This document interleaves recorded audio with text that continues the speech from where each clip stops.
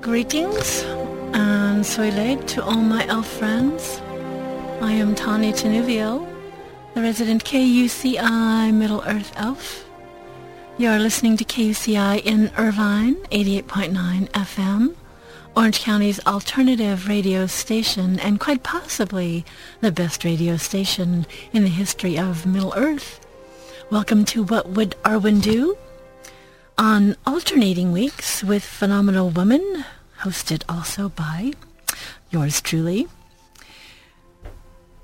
In previous times, Milo Lomsdown was here with me, the charming and enduring hobbit, but he is off on other adventures for a while. So, it's just going to be me, but I'm very excited to be here and to be spending time with you. Hello, and Michael Vannen, and welcome to anyone who might be listening here in Orange County or through the internet. I believe that Sil is listening from way back east. Hi, Sil. Hope things are going well with your paper. And anyone else also who might be listening from Torque, my favorite Tolkien message board, theonering.com. And if you'd like to contact me, you can send me an email at askanelf@yahoo.com. So in case you are tuning in for the very first time, you may be wondering what this show is all about. Well, if a Middle-earth elf lived today in Southern California, in Irvine to be more precise, what might her life look like? How would she, as a modern elf, celebrate and support the arts, music, her community, and the preservation of Earth, its beauty, resources, and creatures? Things the elves care deeply about. Some people like to ask, what would Jesus do? And that is a very good question. But on this program, when challenges in life arise, as they often do, or as the wizard Gandalf said to Frodo, questions that need answering, I like to ask, what would Arwen do? And who was Arwen, you may be wondering? In J.R.R. Tolkien's mythology of Middle-earth, Arwen was an elf princess, the daughter of Elrond, a prince among elves and the Lord of Rivendell, a magical place of healing, lore, and wisdom, perhaps not unlike the community here at UC Irvine. Arwen embodied the archetype of a true princess of the light, a beloved daughter of the universe like all the women of this fair celestial home called Earth, or an elvish Arda. I believe Arwen understood the principle of noblesse oblige. With great privilege comes responsibility.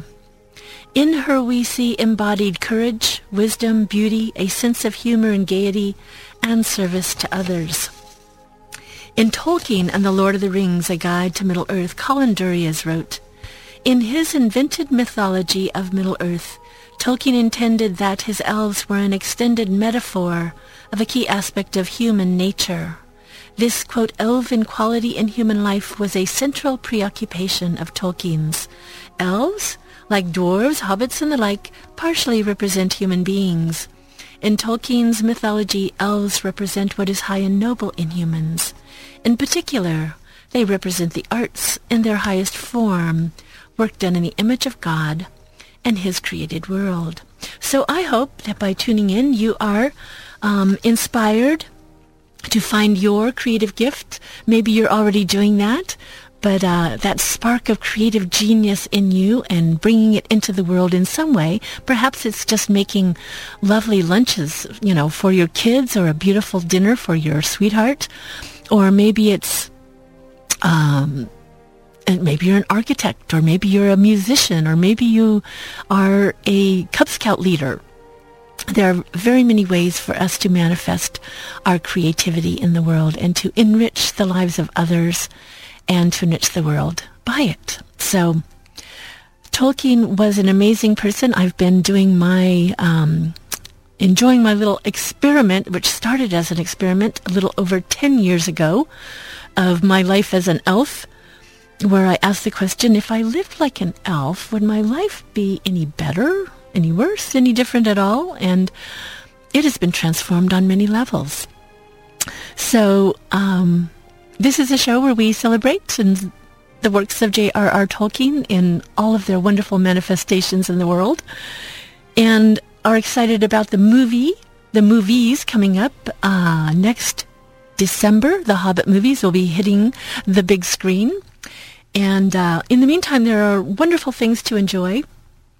I do so miss my Hobbit co-host, because he was always so good about the details of things, and I, being more of the elvish nature, of course, tend to get distracted by starlight and gazing at flowers. And I've been spending a great deal of time on my patio with there's just a charming little hummingbird that's sitting out there on her nest, and she allows me to sit close by and just gaze at her when I probably might be doing more research. But such is life, and such is life for an elf. We do so love nature, and it's a good thing to be distracted by beauty and nature. So today I wanted to share with you, this is April 2012, and it's April 17th, 2012. And I don't know what's going on with the Hobbit movies. Now that the Hobbit is not here with me in studio, I've kind of reverted back to my former position of just waiting till the movies come out and enjoying them with no spoilers, even though I greatly loved the trailer that came out last December. It was just 2 minutes, just enough to whet my appetite and let me see some of the wonderful things that Peter Jackson has in store for us. And of course, I love the music of Howard Shore. I never tire of the beautiful music that Howard Shore created for the world of Middle-earth. And I'm excited about more music that we'll have with the Hobbit movies. There will be 2 of them coming out in December. But in the meantime, well, today I wanted to celebrate the month of poetry by reading a beautiful poem by J.R.R. Tolkien, and talking a little bit about the motivation for these worlds that he created for us, in wishing to create a mythology for his beloved England. And there's a beautiful poem called Cortirion Among the Trees in one of the other works that not many people may be familiar with. A lot of people know about The Lord of the Rings and The Hobbit and even The Silmarillion, but there is a whole history of Middle-earth that J.R. Tolkien's son Christopher was gracious enough. I can never be grateful enough to him for his work in bringing these works to be available to those of us who love Middle-earth and just didn't get enough with the few other things that we had with The Lord of the Rings and even The Silmarillion. And but the Book of Lost Tales, there's part 1 and part 2, and I tried to find somewhere online a recording of Cortirion Among the Trees, and I'm especially missing the Hobbit co-host today, because he has that beautiful voice and would have done such a beautiful reading of Cortirion Among the Trees. But perhaps next year he'll be here with us. In the meantime, the Hobbit was very gracious, and in the midst of his very busy schedule and adventures, sent me a little email to wish me happy birthday, which was wonderful, but also to let me know about something, which he said, oh, you probably know about this, but I hadn't known about it. Fellowship, the musical parody of the Fellowship of the Ring, is back, and I'm so excited.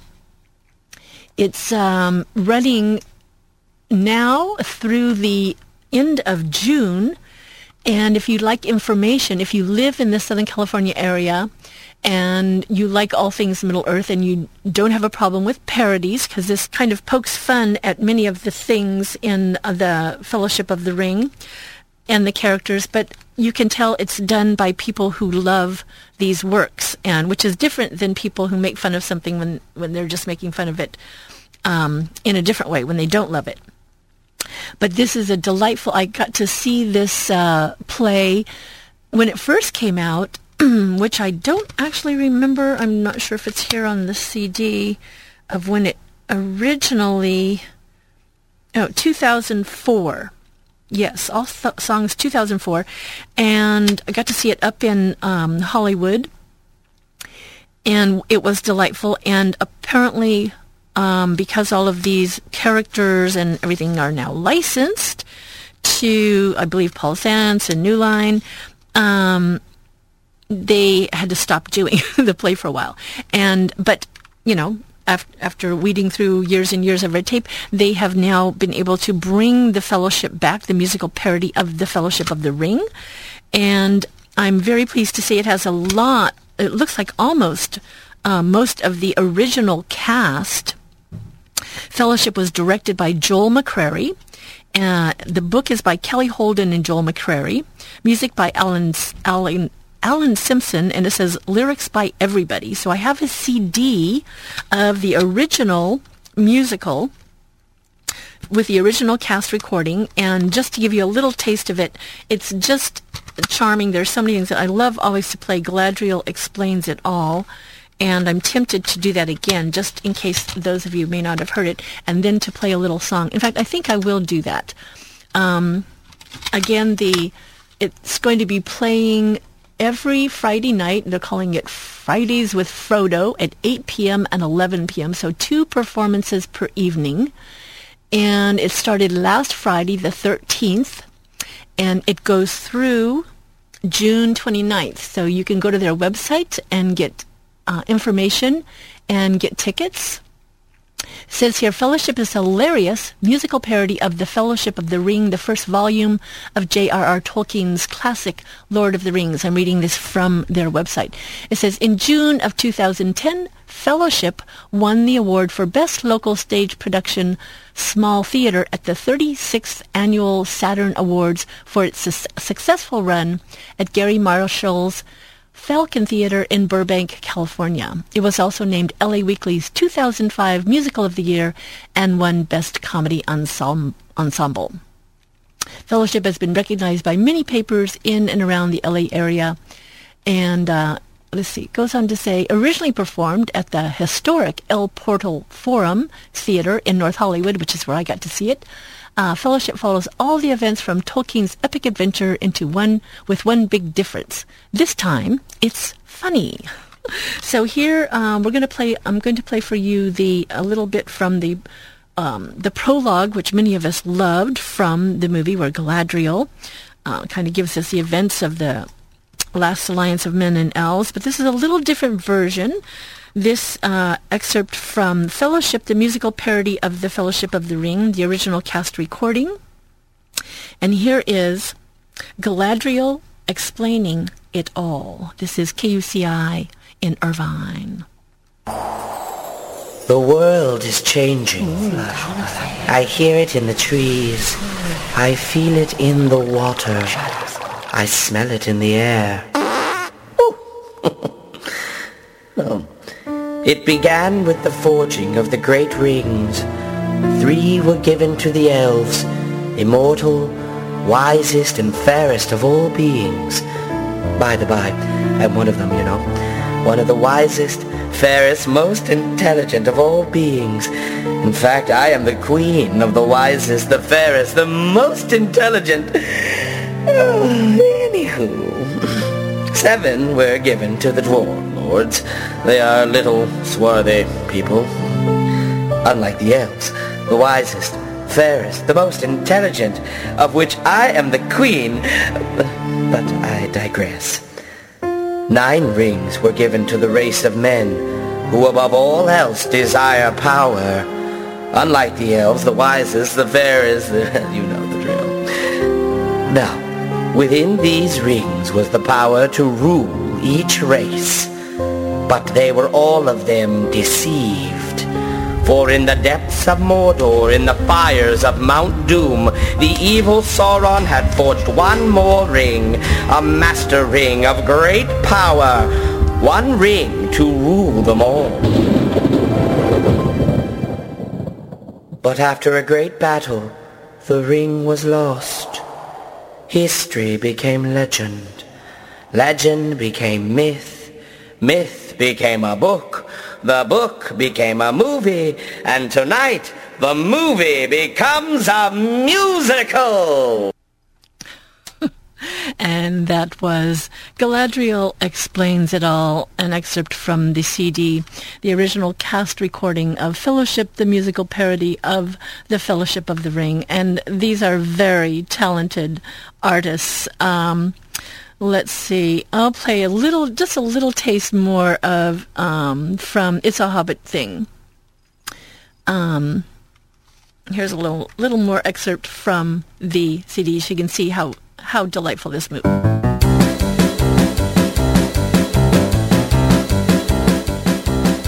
Now when I wake up in the Shire, for I take up my attire, I go to see just what there is to eat. And my gabber standing there, and I stammer and I stare when I see the cheese prepared, my favorite meat. Now when the meeting course is done, then the feasting has begun. And that was the original cast recording from Fellowship, the musical parody of The Fellowship of the Ring, which is currently playing here in Southern California now through June 29th at Tribony House, the Steve Allen Theater on Hollywood Boulevard in LA. You can visit their website at fellowshipthemusical.com to find out information about performances. 2 performances every Friday night, and they have ticket information there as well. It is something not to be missed. It is hilarious. I laughed so hard, and it was great fun. I think I shall be having to get a little group together myself to go and see it again. So now we're going to try and change gears a little bit. I am Tani Tenuviel, the resident KUCI Middle-earth elf. Welcome to What Would Arwen Do? And this is the month of poetry, so we will be celebrating some of the poetry of J.R.R. Tolkien. And oh, how I wish I had a reading by the professor of Cortirion Among the Trees. I will do my best today. Uh-oh, I did something to lose my place. I love sticky notes, but not when they come off. So first let's hear the professor himself with a poem. The tale of Beren and Luthien weaves throughout all the tales of Middle-earth, and of course from the tale of Aragorn and Arwen, who is a tale which is so central to the tale of the Lord of the Rings and the ushering in of the Fourth Age. So it goes back to the Song of Beren and Luthien was the first joining of elf and mortal.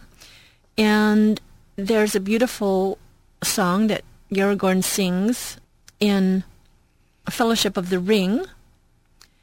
And we're going to hear the professor here reading from that part of the book that includes the Song of Beren and Luthien. Here is J.R.R. Tolkien.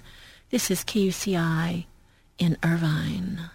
I will tell you the tale of Tinuviel, said Strider, in brief, for it is a long tale of which the end is not known. And there are none now except Elrond that remember it aright as it was told of old. He was silent for some time, and then he began not to speak, but to chant softly.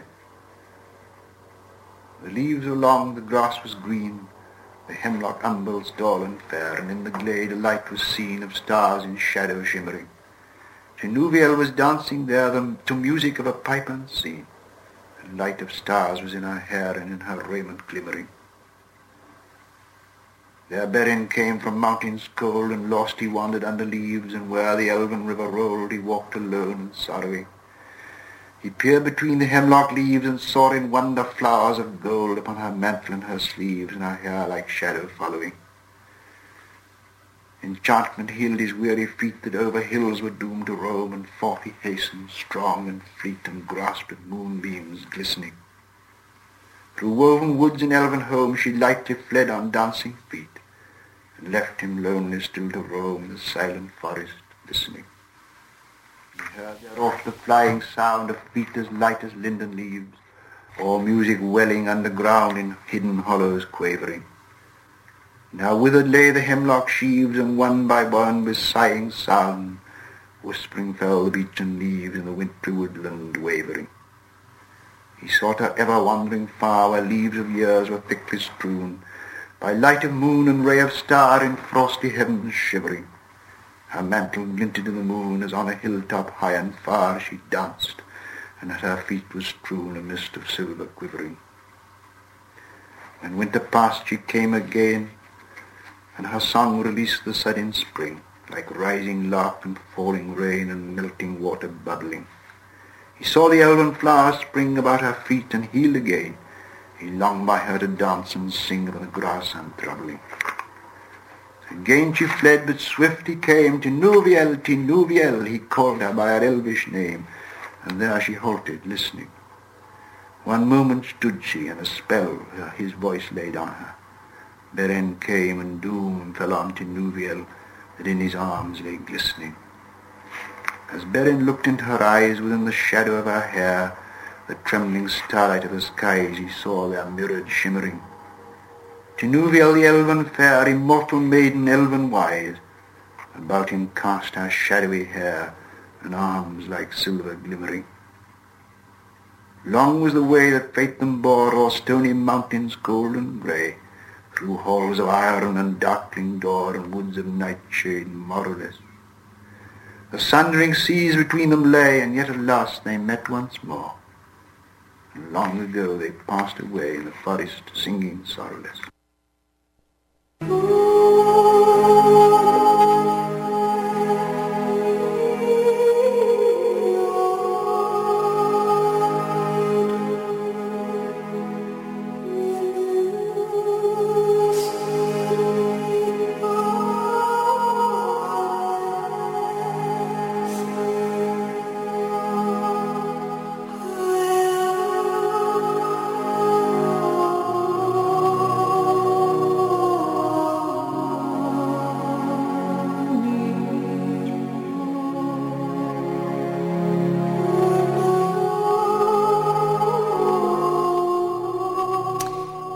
That is, of course, the Academy Award-winning music of Howard Shore from the Fellowship of the Ring, from the Lord of the Rings movies.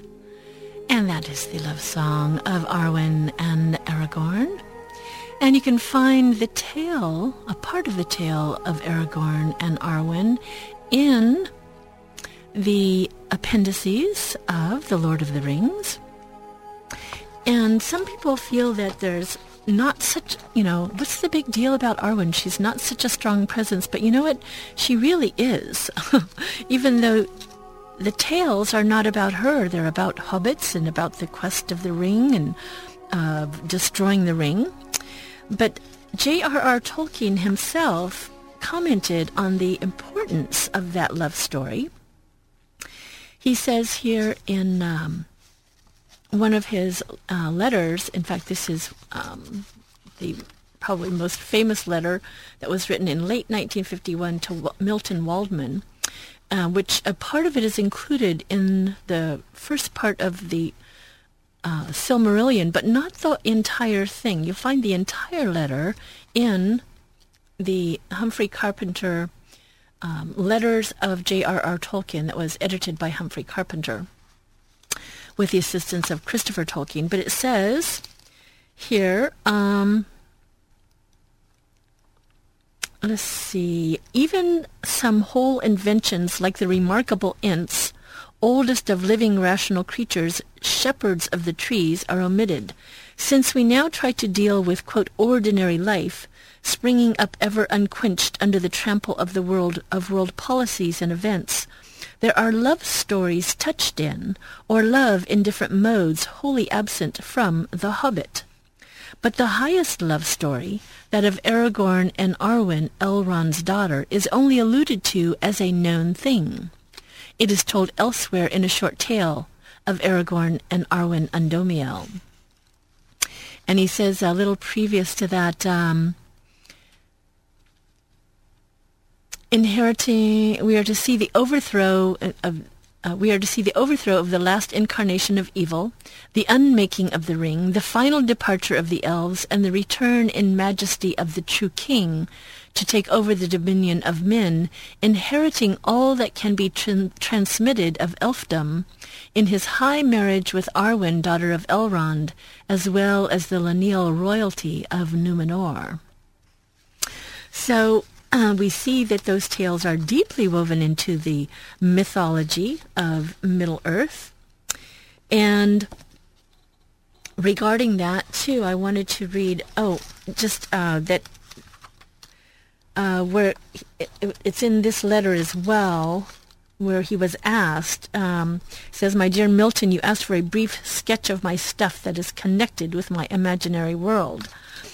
But regarding the mythology, he goes on to say, "Do not laugh, but once upon a time, my crest has long since fallen, I had a mind to make a body of more or less connected legend, ranging from the large and cosmogonic to the level of romantic fairy story, the larger founded on the lesser in contact with the earth, the lesser drawing splendor from the vast backcloths, which I could dedicate simply to England, to my country."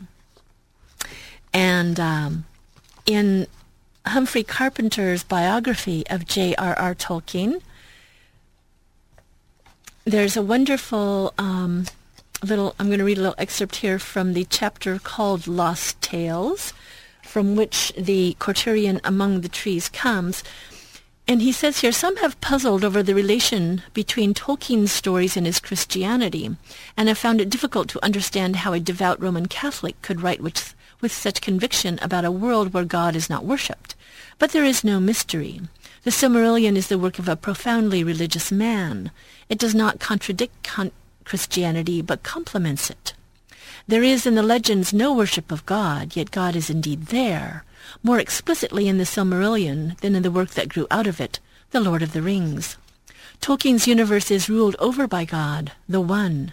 Beneath them in the hierarchy are the Valar, the guardians of the world, who are not gods, but angelic powers, themselves holy and subject to God, and at one terrible moment in the story they surrender their power into his hands." Tolkien cast his mythology in this form because he wanted it to be remote and strange, and at the same time not to be a lie. He wanted the mythological and legendary stories to express his own moral view of the universe, and as a Christian he could not place this view in a cosmos without the God that he worshipped. At the same time, to set his story realistically in the known world, where religious beliefs were explicitly Christian, would deprive them of imaginative color. So while God is present in Tolkien's universe, he remains unseen. When he wrote the Silmarillion, Tolkien believed that in one sense he was writing the truth. He did not suppose that precisely such peoples as he described, elves, dwarves, and malevolent orcs, had walked the earth and done the deeds that he recorded. But he did feel, or hope, that his stories were in some sense an embodiment of a profound truth. This is not to say that he was writing an allegory. Far from it. Time and again he expressed his distaste for that form of literature. Quote, "I dislike allegory wherever I smell it," he once said, and similar phrases echo through his letters to readers of his books. So in what sense did he suppose the Silmarillion to be true? Something of the answer can be found in his essay on fairy stories and in his story Leaf by Niggle, both of which suggest that a man may be given by God the gift of recording, quote, a sudden glimpse of the underlying reality or truth. Certainly while writing the Silmarillion, Tolkien believed that he was doing more than inventing a story. He wrote of the tales that make up the book. They, quote, they arose in my mind as given things, and as they came separately, so too the links grew. An absorbing, though continually interrupted labor, especially even apart from the necessities of life, since the mind would wing to the other pole and spread itself on the linguistics. Yet always I had the sense of recording what was already there somewhere, not of inventing. That from Humphrey Carpenter's J.R.R. Tolkien, a biography. And now, oh, how I wish I had The Hobbit here to read Cortirion Among the Trees. I hope I shall do it some justice. I will read a little bit to you from the Cottage of Lost Play that talks about the story of Eriol the Mariner was central to my father's original conception of the mythology. This is written by Christopher Tolkien. And in those days, as he recounted long after in a letter to his friend Milton Waldman, the primary intention of his work was to satisfy his desire for a specifically and recognizably English literature of faerie. Quote, I was from early days grieved by the poverty of my own beloved country. It had no stories of its own, bound up with its tongue and soil, not of the quality that I sought and found, as an ingredient, in legends of other lands.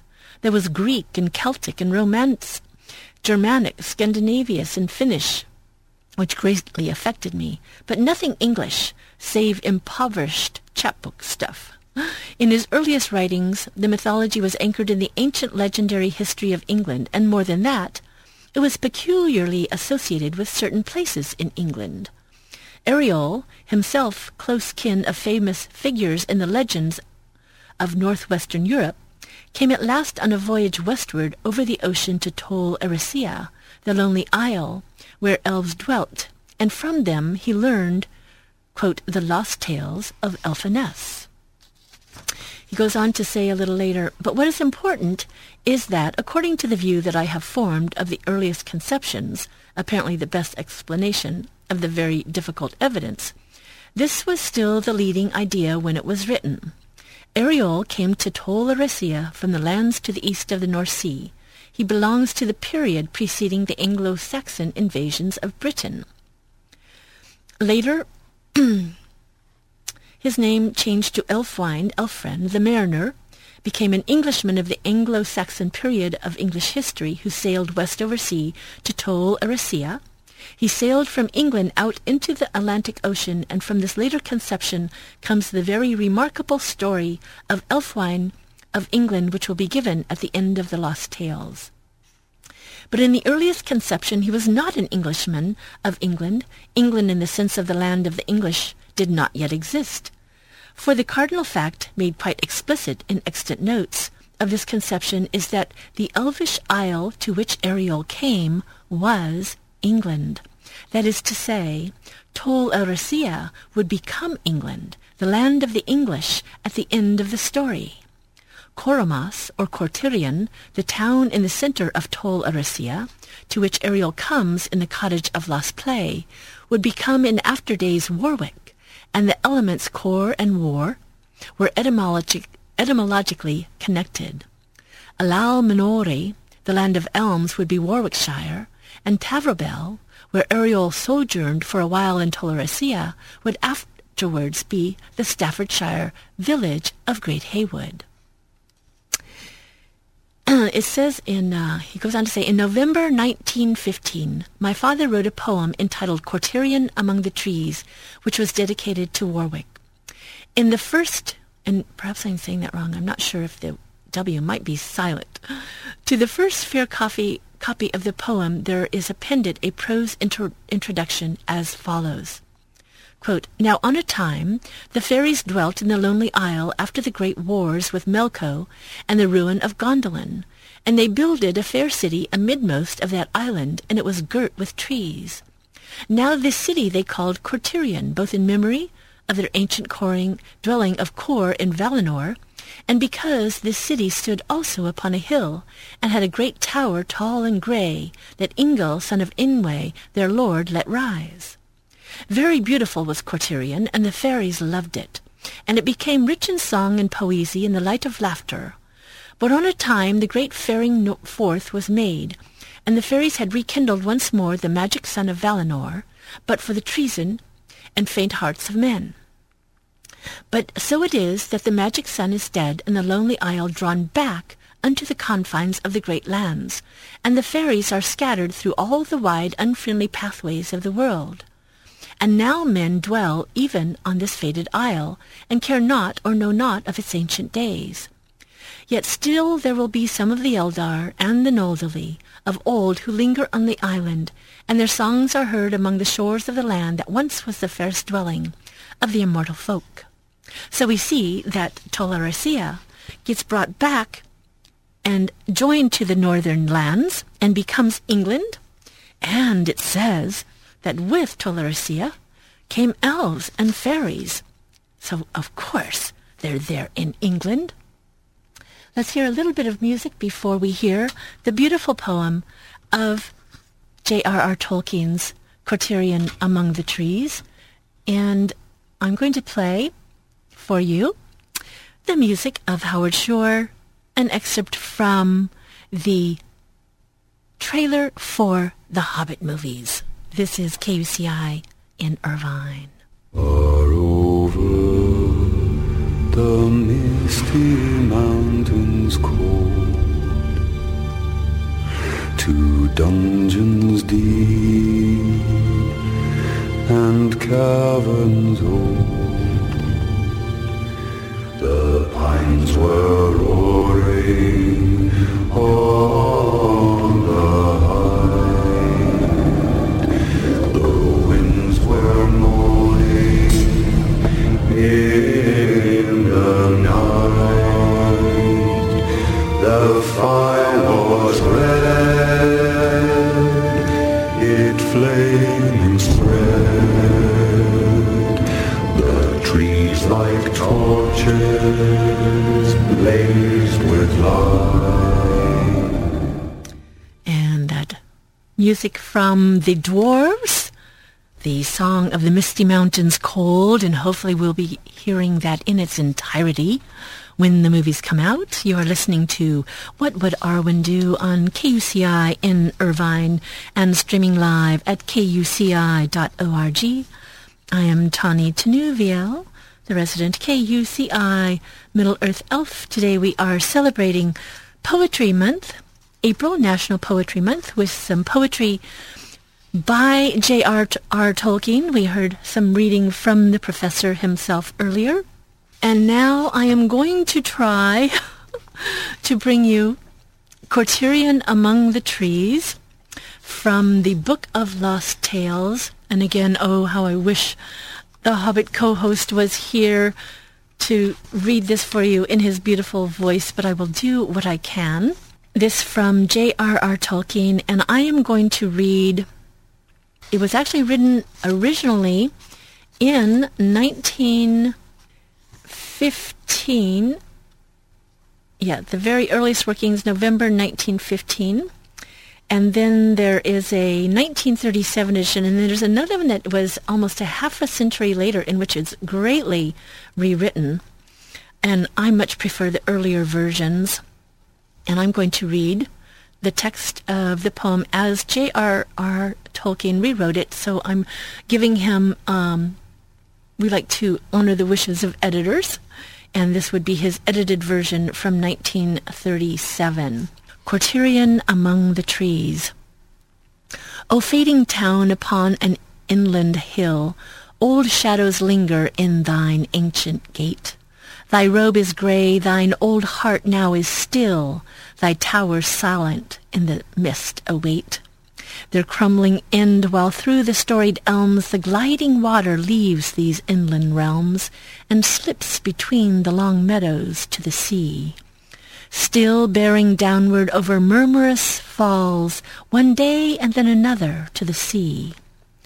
And slowly hither, many years have gone since first the elves here built Cortarion. O climbing town upon thy windy hill, with winding streets and alleys shady walled, where now untamed the peacocks pace in drill, majestic, sapphirine and emerald. Amid the girdle of this sleeping land, where silver falls the rain and gleaming stand the whispering host of old deep-rooted trees that cast long shadows in many a bygone noon, and murmured many centuries in the breeze. Thou art the city of the land of elms, Alal Minore, in the fairy realms.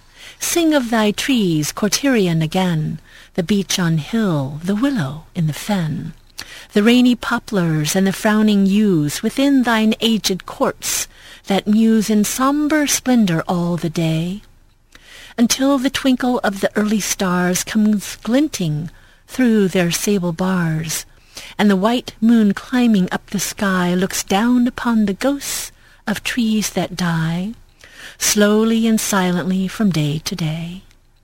O lonely isle, here was thy citadel, ere bannered summer from his fortress fell. Then full of music were thine elms, green was their armour, green their helms, the lords and kings of all thy trees. Sing then of elms, renowned Cortarion, that under summer crowds their full sail on, and shrouded stand like masts of verdurous ships, a fleet of galleons that proudly slips across long sunlit seas.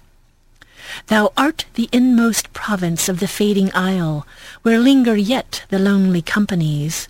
Still, undespairing, here they slowly file along thy paths with solemn harmonies, the holy people of an elder day, immortal elves that singing, fair and fey, of vanished things that were and could be yet, pass like a wind among the rustling trees, a wave of bowing grass, and we forget their tender voices like wind-shaken bells of flowers, their gleaming hair like golden asphodels.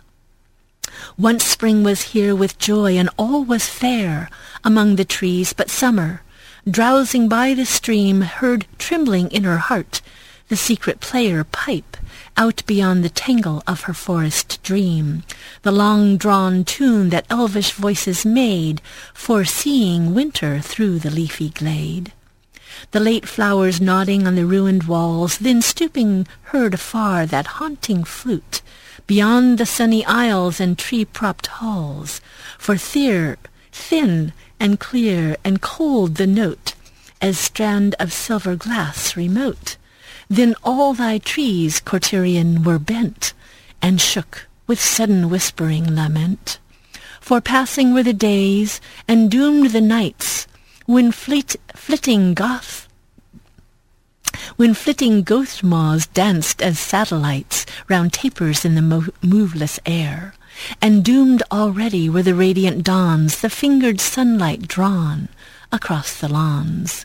The odor and the slumbrous noise of meads, where all the sorrel flowers and plumed weeds go down before the scyther's share.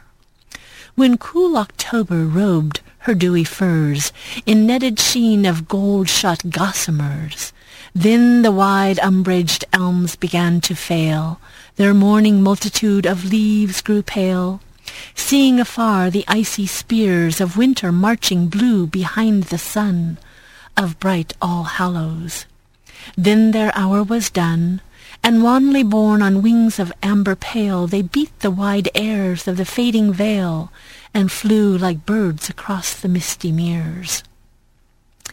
This is the season dearest to the heart, and time most fitting to the ancient town, when waning music sweet that slow depart, winding with echoed sadness faintly down the paths of stranded mist. O gentle time, when the late mornings are begemmed with rhyme, and early shadows fold the distant woods, the elves go silent by, their shining hair they cloak in twilight under secret hoods of gray and filmy purple, and long bands of frosted starlight sewn by silver hands. And oft they dance beneath the roofless sky, when naked elms entwine in branching lace, the 7 stars, and through the boughs the eye stares golden beaming in the round moon's face. O holy elves and fair immortal folk, you sing then ancient songs that once awoke under primeval stars before the dawn. You whirl then dancing with the eddying wind, as once you danced upon the shimmering lawn in Elvenhome before we were, before you crossed wide seas unto this mortal shore. Now are thy trees, old grey Cortarian, though through pallid mists seen rising tall and wan, like vessels floating vague and drifting far down opal seas beyond the shadowy bar of cloudy ports forlorn, leaving behind forever havens loud, wherein their crews awhile held feasting proud, and lordly ease they now, like windy ghosts, are wafted by slow airs to windy coasts, and glimmering sadly down the tide are borne. Bare are thy trees become, Cortarian, the rotted raiment from their bones is gone. The 7 candles of the silver wane, like lighted tapers in a darkened fane, now flare above the fallen year. Though court and street now cold and empty lie, and elves dance seldom 'neath the barren sky, yet under the white moon there is a sound of buried music still beneath the ground. When winter comes, I would meet winter here. I would not seek the desert or red palaces where reigns the sun, nor sail to magic isles, nor climb the hoary mountains' stony terraces, and toiling faintly over windy miles. To my heart calls no distant bell that rings in crowded cities of the earthly kings, for here is heart's ease still and deep content, though sadness haunt the land of withered elms. Alal Minori in the fairy realms, and making music still in sweet lament, the elves here holy and immortal dwell, and on the stones and trees there lies a spell. That is Cortarian Among the Trees from the Book of Lost Tales, Part 1 by J.R.R. Tolkien.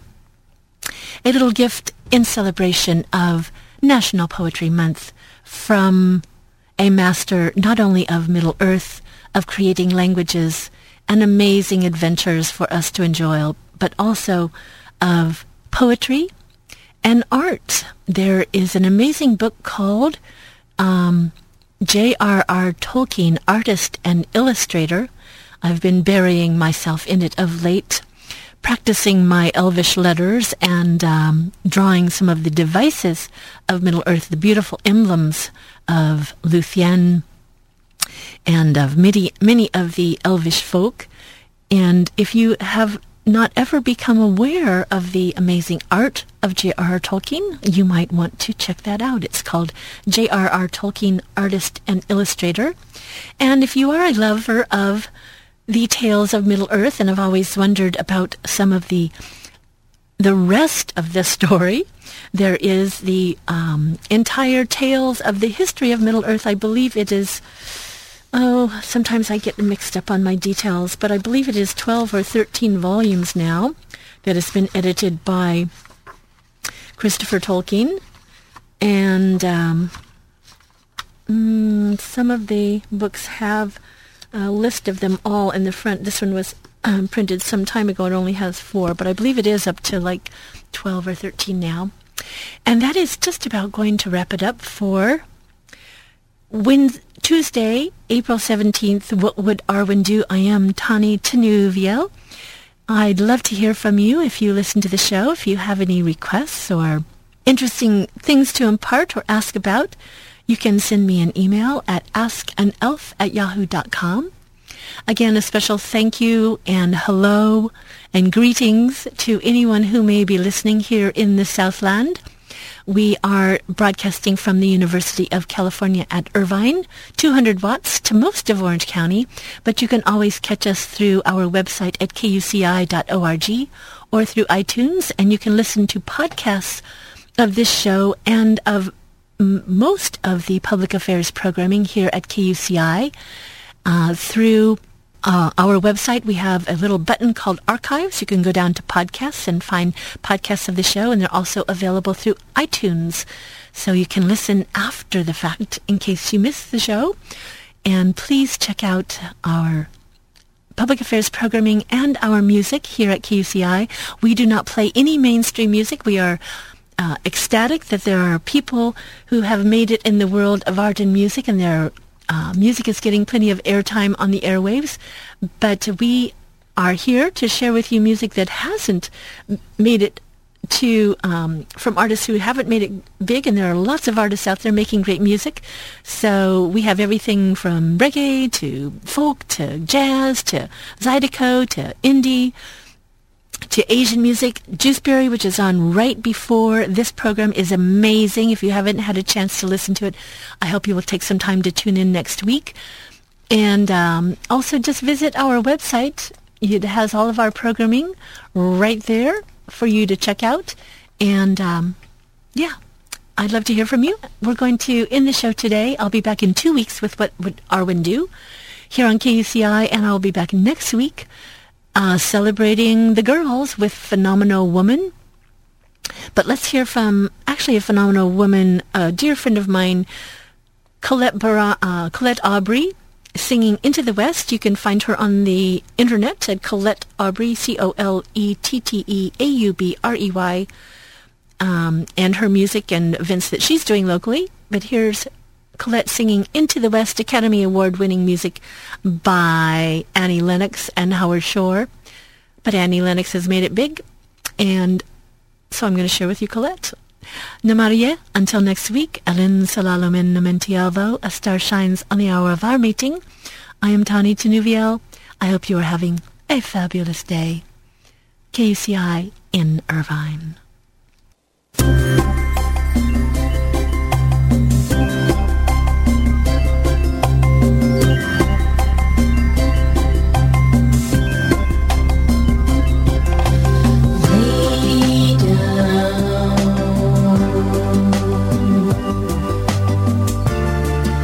Sweet and weary head.